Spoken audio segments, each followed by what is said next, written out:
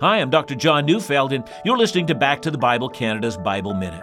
Revelation 3 verse 5 says, "The one who conquers will be clothed thus in white garments, and I will never blot his name out of the book of life.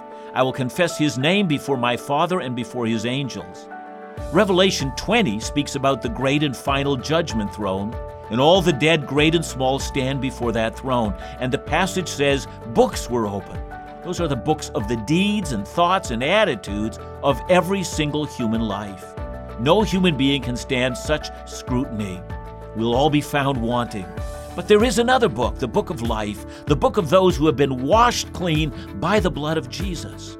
In Revelation 3, Jesus says, "Conquer, and your name will not be removed from the most important of all books." Listen to Back to the Bible Canada each weekday on this station or online at backtothebible.ca.